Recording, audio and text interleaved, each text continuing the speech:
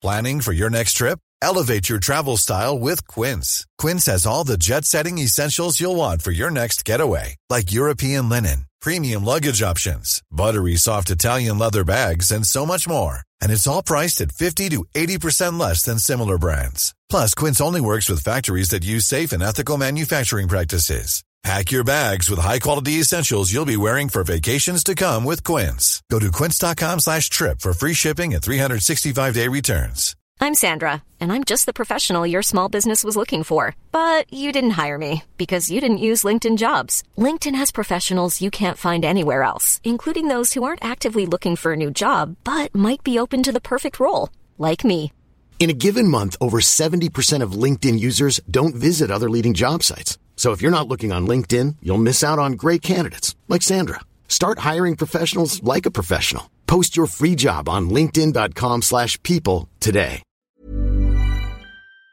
We are living at a time when it's very clear that the traditional institutions are coming undone. And I think things have reached a clear breaking point. So from our political to our sort of institutions of education or in the media, I think what is less clear is what will rise up to take its place, what new forms are arising. And so I think what's needed in order to lead that charge is preparing new global leaders who have insight and conviction, empathy, the right blend of confidence and humility, and moral courage to be focused on making decisions that are inclusive and oriented toward moving the world ahead, creating social change in a profound way. How you day. Today's episode is with an amazing lady who is reinventing the pathway between high school and college. And she's doing this by creating change makers and elevating people's curiosity about travel. So if you're curious about travel, social change, and entrepreneurship, or maybe you just love stories about people who have figured out how to take big ideas and make them a reality, you're going to love this conversation with Abby. The concept of her company was born out of a moment of personal frustration. Abby is someone who knew that this world was much bigger than the stories on television were saying, and she went about to create a platform to allow high school students, as well as people who are interested in the world in their youth, to really understand the world that we live in today. It's a really fascinating conversation. I love our origin story, and I think you will too. Check out the episode and expand your mind.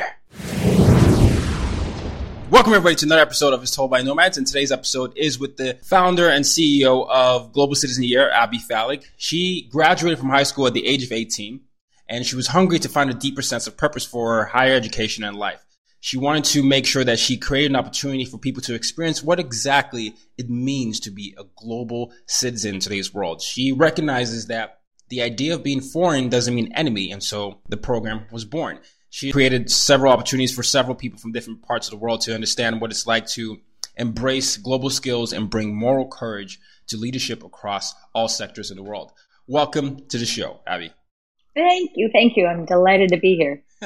Pleasure is mine. And I'm very, very interested in why you got started in this, because I recognize that yearning for more. And that was something that has always been in me as someone who grew up in two military dictatorships.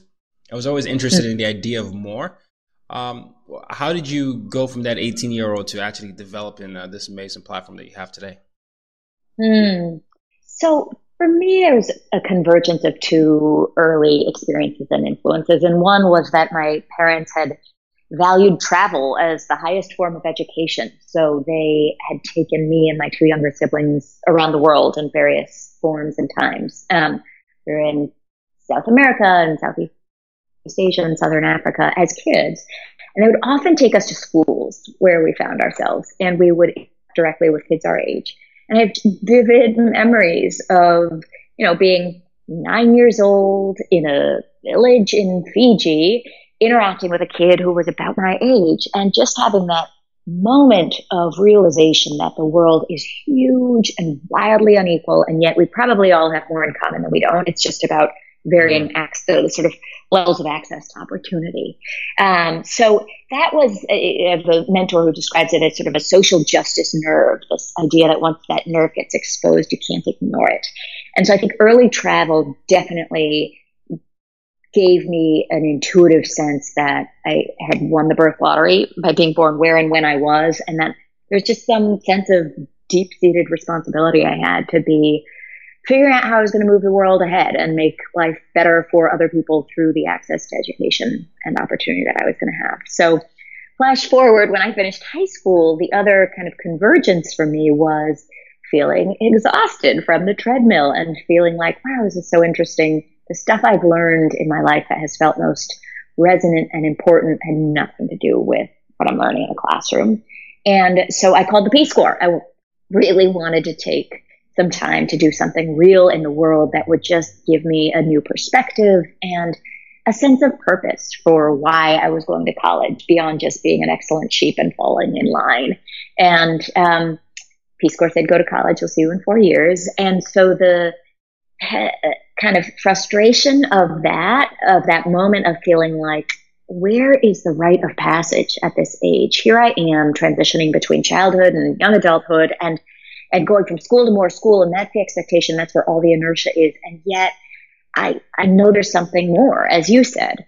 And so, really ever since, I have been fixated on this totally missed opportunity in that transition between high school and college to give young people from all backgrounds the opportunity to leave home, figure out who they are and what they care about before setting foot on a college campus.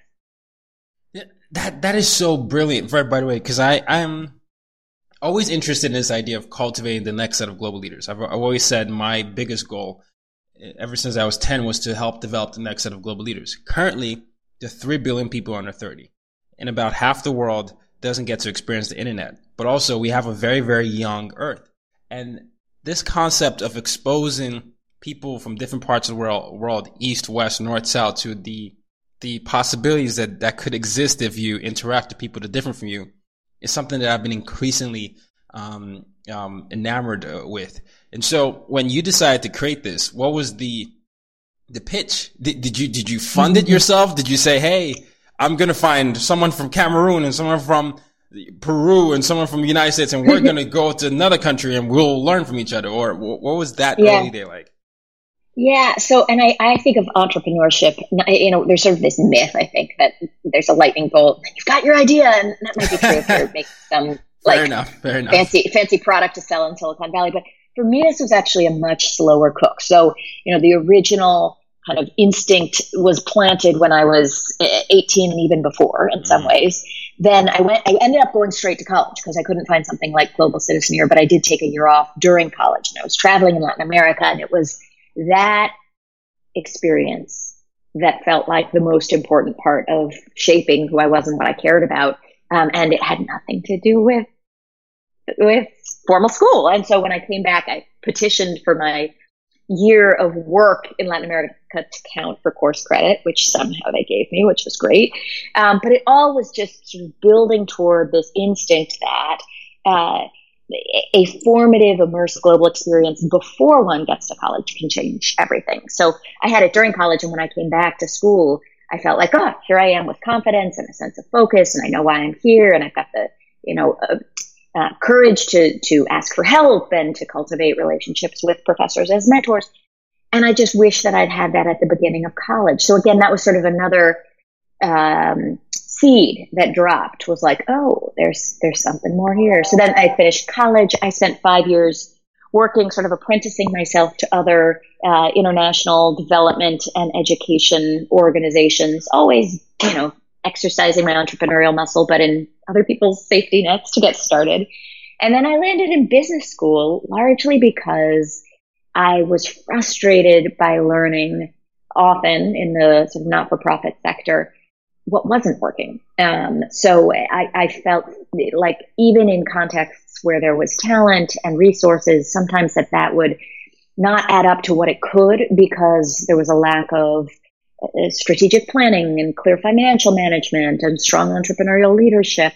And so that's really where I landed at Harvard Business School, which is the last place in the world I thought I would ever be. But it was a fabulous place to be cooking up a new idea. So when I finished, I pitched this idea for Global Citizen Year, won the pitch competition, which was a great boost of support. It wasn't any money, actually, but it was about enough to help me move from Boston back across the country to California.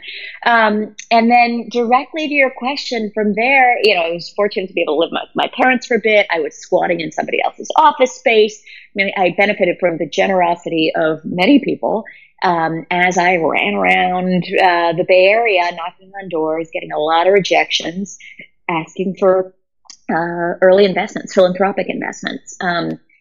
It was grueling, and nobody ever wants to be first with a big new idea, but lots of people were lined up to be next once we had our first break.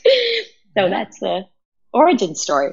No, I love how you went through that, because a lot of times the main core audience for this podcast is the 18-25, and then we got 26 to 34, and then 45 to 54 as the third place. But a lot of times I get into conversations with a lot of my listeners, and a lot of what they're looking for, because a lot of them are change makers or aspiring change makers, is how to start. And your particular story of saying it's always been in you, and you've sort of almost apprenticed yourself by getting out there in the field and then honing it and refining it and continue through the process is one that I feel like is a message that is underreported. That's a lot of what entrepreneurship is. It's solving problems, and it doesn't have to have a sexy exterior, but the interior, no matter what you're doing, has to be honed in and worked on repeatedly. And in your case, it sounds like you needed to go out into the world and sort of see what works and what didn't. You needed to see how things could be replicated, and you needed to understand how to sort of understand how you could pitch that in a Harvard School environment. I mean, it's one thing for you to live with it for years. I mean, you know it, but then to explain it to people and to get that skill is another thing. So I love how you said that. Totally. And I think a lot about sort of this notion of entrepreneurial leadership as different from being an entrepreneur. So I think everybody, and especially younger generations, like, there's no choice but to approach your career and your life entrepreneurially, which doesn't necessarily mean you're starting something new. Some people are wired to start the new thing. But I was actually reluctant to start something new because I'd worked in nonprofits where it wasn't clear to me that those organizations needed to exist on their own. And so my first pass was to talk to other organizations to see if I could set Global Citizen Year up within their context. So I talked to the Peace Corps, I talked to a group called City Year, and eventually found that we were going to be most effective if we were set up as an independent 501c3. But I didn't start there. I knew that there was a way to be entrepreneurial, but my job was to actually be savvy about not reinventing wheels if I didn't need to. So that's one of the things that we're really focused on with the fellows in our program, is helping them understand that it's not about needing like a whole slew of new nonprofits or problem solvers. We need what we call solution accelerants. We need young people who can identify what works and can take it to where it's needed, or figure out what is the context for creating the impact they care most about. But very rarely does that actually need to entail starting a new organization. Yeah, no, that's 100% correct. Okay, so now you've gotten this, you've pitched the idea, you won a competition, you didn't get money, you were squatting, but you had an idea that, hey, if someone gets this works. You then decide to do what? To build out the framework and the structure. So, I mean, as you can tell, I had been thinking about it at that point for a decade. And I now remember, and this had been kind of like a secret in my brain for a while, but I'll share it with you, that I remember even in college, I had this folder on my computer that I called Master Plan. And I would have been so mortified at the time if anybody had looked over my shoulder and seen what it was, or even asked me what it was, because I didn't know. I couldn't possibly have named what it was all building toward, but I just had this instinct. And so it was the folder where I put like things that I read that felt like, someday I want more young people to be reading this or watching this, or conversations I had with people that really shifted my perspective, or international trips I took and people who seemed like great allies or partners in other parts of the world. And it was just kind of like gathering all the input. And so then as we started raising some early money and I hired our first couple of teammates, we were off to the races. So we built a platform and a program and our first kind of outreach that spring. And we found 11 very pioneering young people who were coming out of high schools across the U.S., convinced them and their parents, and the parents was the more surprising part to me in hindsight, that they should join this brand new thing and that they had the opportunity to be at the forefront of building a new movement that was going to re-envision how kids moved from high school to college. And they joined us at a time before we even knew what countries we were placing them in. We didn't know who the team was going to be. So it's pretty astonishing looking back that we found those early takers, but I'm so grateful that we did. So we launched the next fall. Wow, that's amazing. Oh man. Okay. Wow. Okay. No, this is good. And as soon as you start to get these people, I'm just curious. This is a two-pronged question. When you traveled, what did you learn the most about yourself when you traveled? And then as you started to get more students involved, what have you found are the common things that people always say that they come away with the experience? Yeah. Oh, what do we not learn when we travel? I think one of our core frameworks for teaching and learning at Global Citizen Year is this notion that we all have a comfort zone, we all have a stretch zone, and we all have a panic zone. And we know that we don't learn when we're too comfortable, and nor do we learn when we're too panicked, but we learn in that stretch. And I think Hiring for your small business? If you're not looking for professionals on LinkedIn, you're looking in the wrong place. That's like looking for your car keys in a fish tank. LinkedIn helps you hire professionals you can't find anywhere else, even those who aren't actively searching for a new job but might be open to the perfect role. In a given month, over 70% of LinkedIn users don't even visit other leading job sites. So start looking in the right place. With LinkedIn, you can hire professionals like a professional. Post your free job on linkedin.com/people today. There's never been a faster or easier way to start your weight loss journey than with PlushCare. PlushCare accepts most insurance plans and gives you online access to board-certified physicians who can prescribe FDA-approved weight loss medications like Wegovy and Zepbound for those who qualify. Take charge of your health and speak with a board-certified physician about a weight loss plan that's right for you. Get started today at plushcare.com/weight-loss. That's plushcare.com/weight-loss. plushcare.com/weight-loss. What happens when we travel is we're not traveling just for transportation. We're traveling to be transformed. And when you arrive in a context where nothing is familiar, it electrifies your senses and it shifts how you see yourself, because you see and feel the way that others are seeing you, especially if it's an experience to be foreign or minority or not fitting in to a majority, especially for somebody who grew up in a context where, as a white person in America, it's less frequent that I am seeing myself as foreign, outside, or other. So it builds enormous empathy, whether it's for different cultures or immigrant groups or races. It's just, and it also forces you. So our program design allows young people as they come out of high school to spend a full school year living and working in communities across Latin America, Africa, and Asia. And by staying longer and going deeper, they live with a family, they work on a local project, they come to learn speak to people in their own language. They literally walk in somebody else's shoes for months of time. And it is this process of deconstructing your sense of who you thought you were, or who you were by way of what everybody expected of you. And, you're an 18-year-old, you'll hear from a couple of our alumni when you interview them in a village in Senegal, for example, challenging everything you thought you knew about values and identity, hopes and aspirations, what success looks and feels like. And so building these strong and intimate connections with a family in a different culture and part of the world just completely transforms how you see yourself and how you see your role. Wow. Yeah. And I found that to be true as well, that rediscovery of your identity and kind of what that means in the context of the world is something that's so important in today's world, where, you know, it's quick to judge someone because you don't know what you don't know. And it's quick to just basically, make judgment on how that can impact their whole country. Because I remember when I first came here, people used to take a stereotype and use that to map out my whole country. You know, I had people singing Lion King songs to me and making noises with their mouths, and I was like, how did, it doesn't even exist. So I think that awareness and exposure is super important, especially in today's world, because people make a lot of decisions on things they don't actually know. Exactly. And I think if there's one thing that our fellows learn, it is the danger of a single story.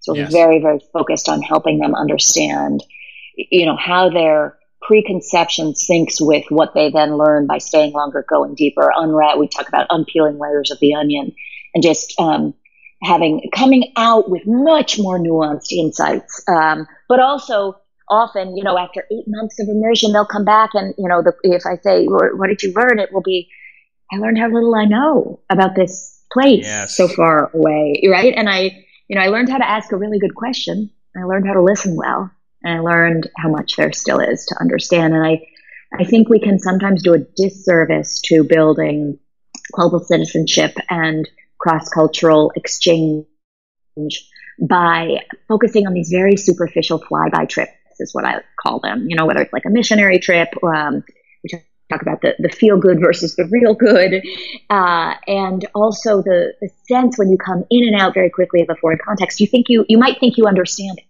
and there's a huge danger in that. And I think there are too few opportunities for young people to have deep and formative and very challenging, lengthier experiences that challenge those assumptions.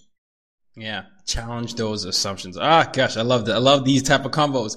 Okay, so so walk me through the process of how people can get into your program, because it's a gap year, right? It's a school year. They get into your program and they work with you and go to several countries throughout the whole year, or is it? Yeah, so it's it is a gap year technically, but we like to say it's sort of gap year without a gap. It's such a terrible metaphor, right? So we are recruiting kids into something that is more of a launch pad than it is a gaping hole. So we recruit kids as they're coming out of their senior year of high school. We have a rigorous admissions process that is screening not for test scores and grades, and also it's a need blind admissions process. So we're deliberate about admitting kids who've come from really different socioeconomic backgrounds. But we are looking for kids who are motivated, curious, and got that spark of potential. So we're taking bets on young people who we think are going to be our future leaders.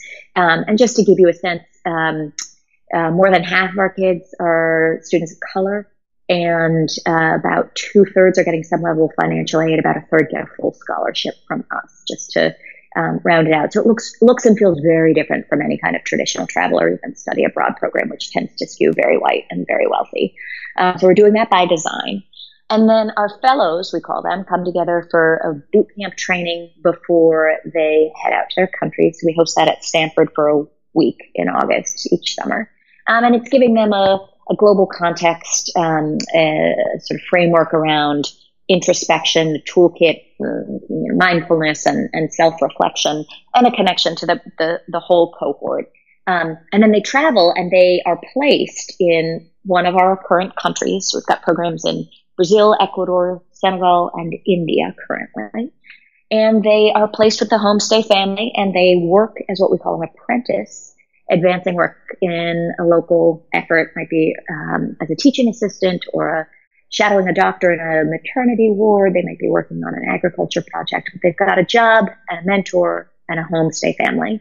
And then beyond that, it's really up to them to design their own learning journey. So we sometimes talk about design your own year and design your own goals. And we have staff on the ground in each of the countries where we operate who are focused on coaching and mentoring the fellows to really help them stay in that stretch zone and not get too comfortable and also not get too panicked. And then they come back and they spend a week with us back in California in a reentry program before they head home, to really help them digest the experience, reconnect with each other, and get reoriented around what it's like to, and reverse culture shock is a real thing, but also to help them think about how do you use your higher education, how do you use the privilege of that, of having access to a college experience, how are you going to use that to move the world ahead? Oh gosh, this is so brilliant. And it's so full circle because you help them, to expand their mindset by going out. But then when you also don't forget the re-entry period, and that re-entry period, the reverse culture shock, is as real as it comes. And as someone that went through that, I mean, you go back and forth, right? So sometimes you can come back to your own country and you're not American enough or Nigerian enough or that enough because you've sort of exposed yourself to a whole different things and you've realized that you are much more than a one-dimensional person. And so the things you used to like before are not the same. And maybe the friends you made based on those things you liked before, you don't connect as much. And there's that little disconnect. Or even it can be as simple as pop culture references. Sometimes we live in a fast-paced world where a simple, a dance or a term and all that is like, whoa, I missed that. And that can be a whole big deal. No, this is good. So I'd like to ask you this question. How do you think you're doing so far in building leaders? I mean, we're just beginning to see it really take shape, and it's extraordinary. So just last week, we published our first alumni outcomes report. So our oldest alums are now a couple of years out of college. And it is incredible to see what they're doing. They are beginning to drive social change from positions of influence across all sectors. So we've got people working at Tesla, Microsoft, and Amazon, and then we've got people working for the UN and the WHO. We've got people who've joined the Peace Corps and Teach for America. We've got Rhodes Scholars and Fulbright Scholars. But there's just a really clear sense that they know their why. They know what matters to them and what it means to find meaningful work. 95% of our college grads say that their work is making a difference in other people's lives, which in a first or second job out of college is a pretty big deal. So, we're just getting started. We've got about 700 alum at this point, and growing quickly. Yeah, no, that's amazing. And it's definitely a long-term work, but it's one that people need to be able to see the big picture simultaneously as well as the details. And so sometimes you might get to see a picture that other people, can't. Like me, I imagine some kids come up to you and they might not be fully, aware of just how much of an impact they could make, but they're like, it's a gap year, whatever. And I imagine you see some of these kids after a while and they're not the same people you saw initially. And yeah. And even if, they probably had I'm sure a lot of them have good intentions. But sometimes people just don't understand just how much change they can be from traveling just because of how your eyes can be opened. So I'm always curious about stories like that because as much as I've always wanted to change the world since I was as a kid, I didn't even understand just how much more on fire I would be by being exposed to whether it be in Vietnam or Burkina Faso and understanding how certain policies work and just coming back and just saying, no, we do it now. Right. Yeah, we talk about burning patience, this idea of like things take the time they take, and our fellows' role when they are 18 in a foreign country is not to be the change maker. It's actually to be an observer and a participant so that they can prepare themselves to, be a change maker and leader over time. But this year is very much not about parachuting in to tell people what to do. It's the opposite of that. Yeah. So. All right. And before we close, what about the world right now? I imagine you have different opinions on the state of leadership in different parts of the world. What do you feel like we need to get to a better place? We need so much. Hey, this is your stool. You can say whatever you want. Yeah. So, we are living at a time when it's very clear that the traditional institutions are coming undone. And I think things have reached a clear breaking point. So from our political to our sort of institutions of education or in the media, I think what is less clear is what will rise up to take its place, what new forms are arising. And so I think what's needed in order to lead that charge is preparing new global leaders who have insight and conviction, empathy, the right blend of confidence and humility, and moral courage to be focused on making decisions that are inclusive and oriented toward moving moving the world ahead, creating social change in a profound way. So that's what I think we need. And that's what we're focused on. And that's what makes me optimistic waking up in the morning to do the work we do, is that we are building the generation of leaders that the world needs.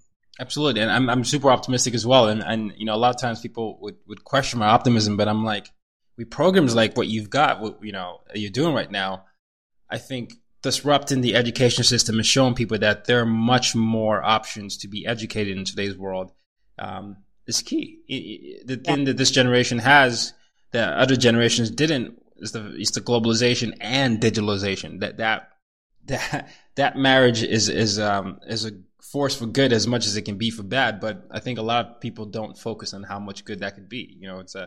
It's an opportunity to create empathy through sustained relationships. It's an opportunity to educate and expose yourself to different parts of the world. And it's also an opportunity to tell stories that aren't being told. And so, I love what you're doing at Global Citizen Year, and the fact that you're giving emerging leaders the experience they need to solve real problems. Yeah. Well, thanks. It's been really fun to talk to you. Likewise. But before I go, this is the question I always ask. The last question I ask is my mission statement. The mission statement for everything I do, and why I resonate with what you're doing, is use your difference to make a difference, right? That's my foundation. And so I ask all my guests this question before we end our interviews. How are you, Abby, using your difference to make a difference?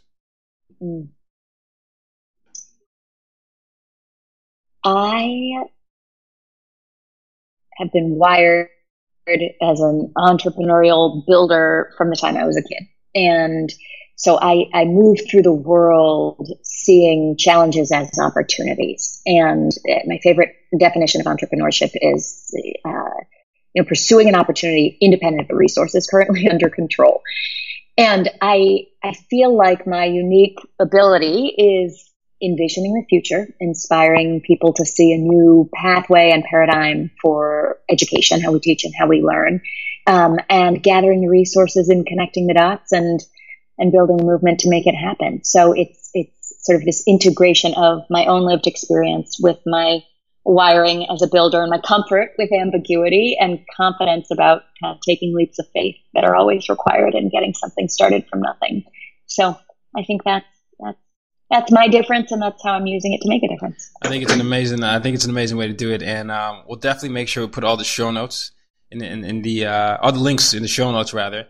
And for and for those listening, we've been talking to Abby Falik for the last 30 minutes or so, and it's been she's got this amazing platform that creates a whole generation of leaders, but also reflects diversity and builds moral courage, which is something that we all I feel like we all need.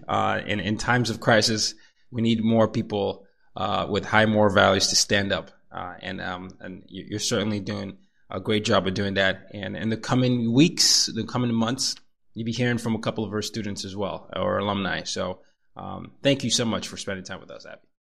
Thank you. It's been awesome. Ladies and gentlemen, until next time, use a difference to make a difference. You've just been listening to the As Told by Nomads podcast. For more ways to reach out to Tayo and to use your difference to make a difference, head over to www.tayoroxen.com.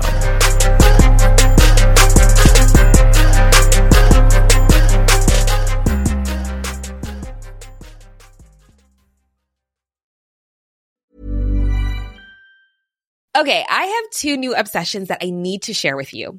Impress No Glue Press-On Manis and Impress Press-On Falsies Lashes. Trust me, these are getting ready game changers. Both require no glue, so there is no damage to your natural nails and lashes, no mess, and no annoying dry times. Just one step and you're done. Boom. Instant glam. Visit impressbeauty.com/presson and use code PRESSON25 at checkout for 25% off Impress Manicure and Press-On Falsies. Even when we're on a budget, we still deserve nice things. Quince is a place to scoop up stunning high-end goods for 50 to 80% less than similar brands. They have buttery soft cashmere sweaters starting at $50, luxurious Italian leather bags, and so much more. Plus, Quince only works with factories that use safe, ethical, and responsible manufacturing. Get the high-end goods you'll love without the high price tag with Quince. Go to quince.com/style for free shipping and 365-day returns.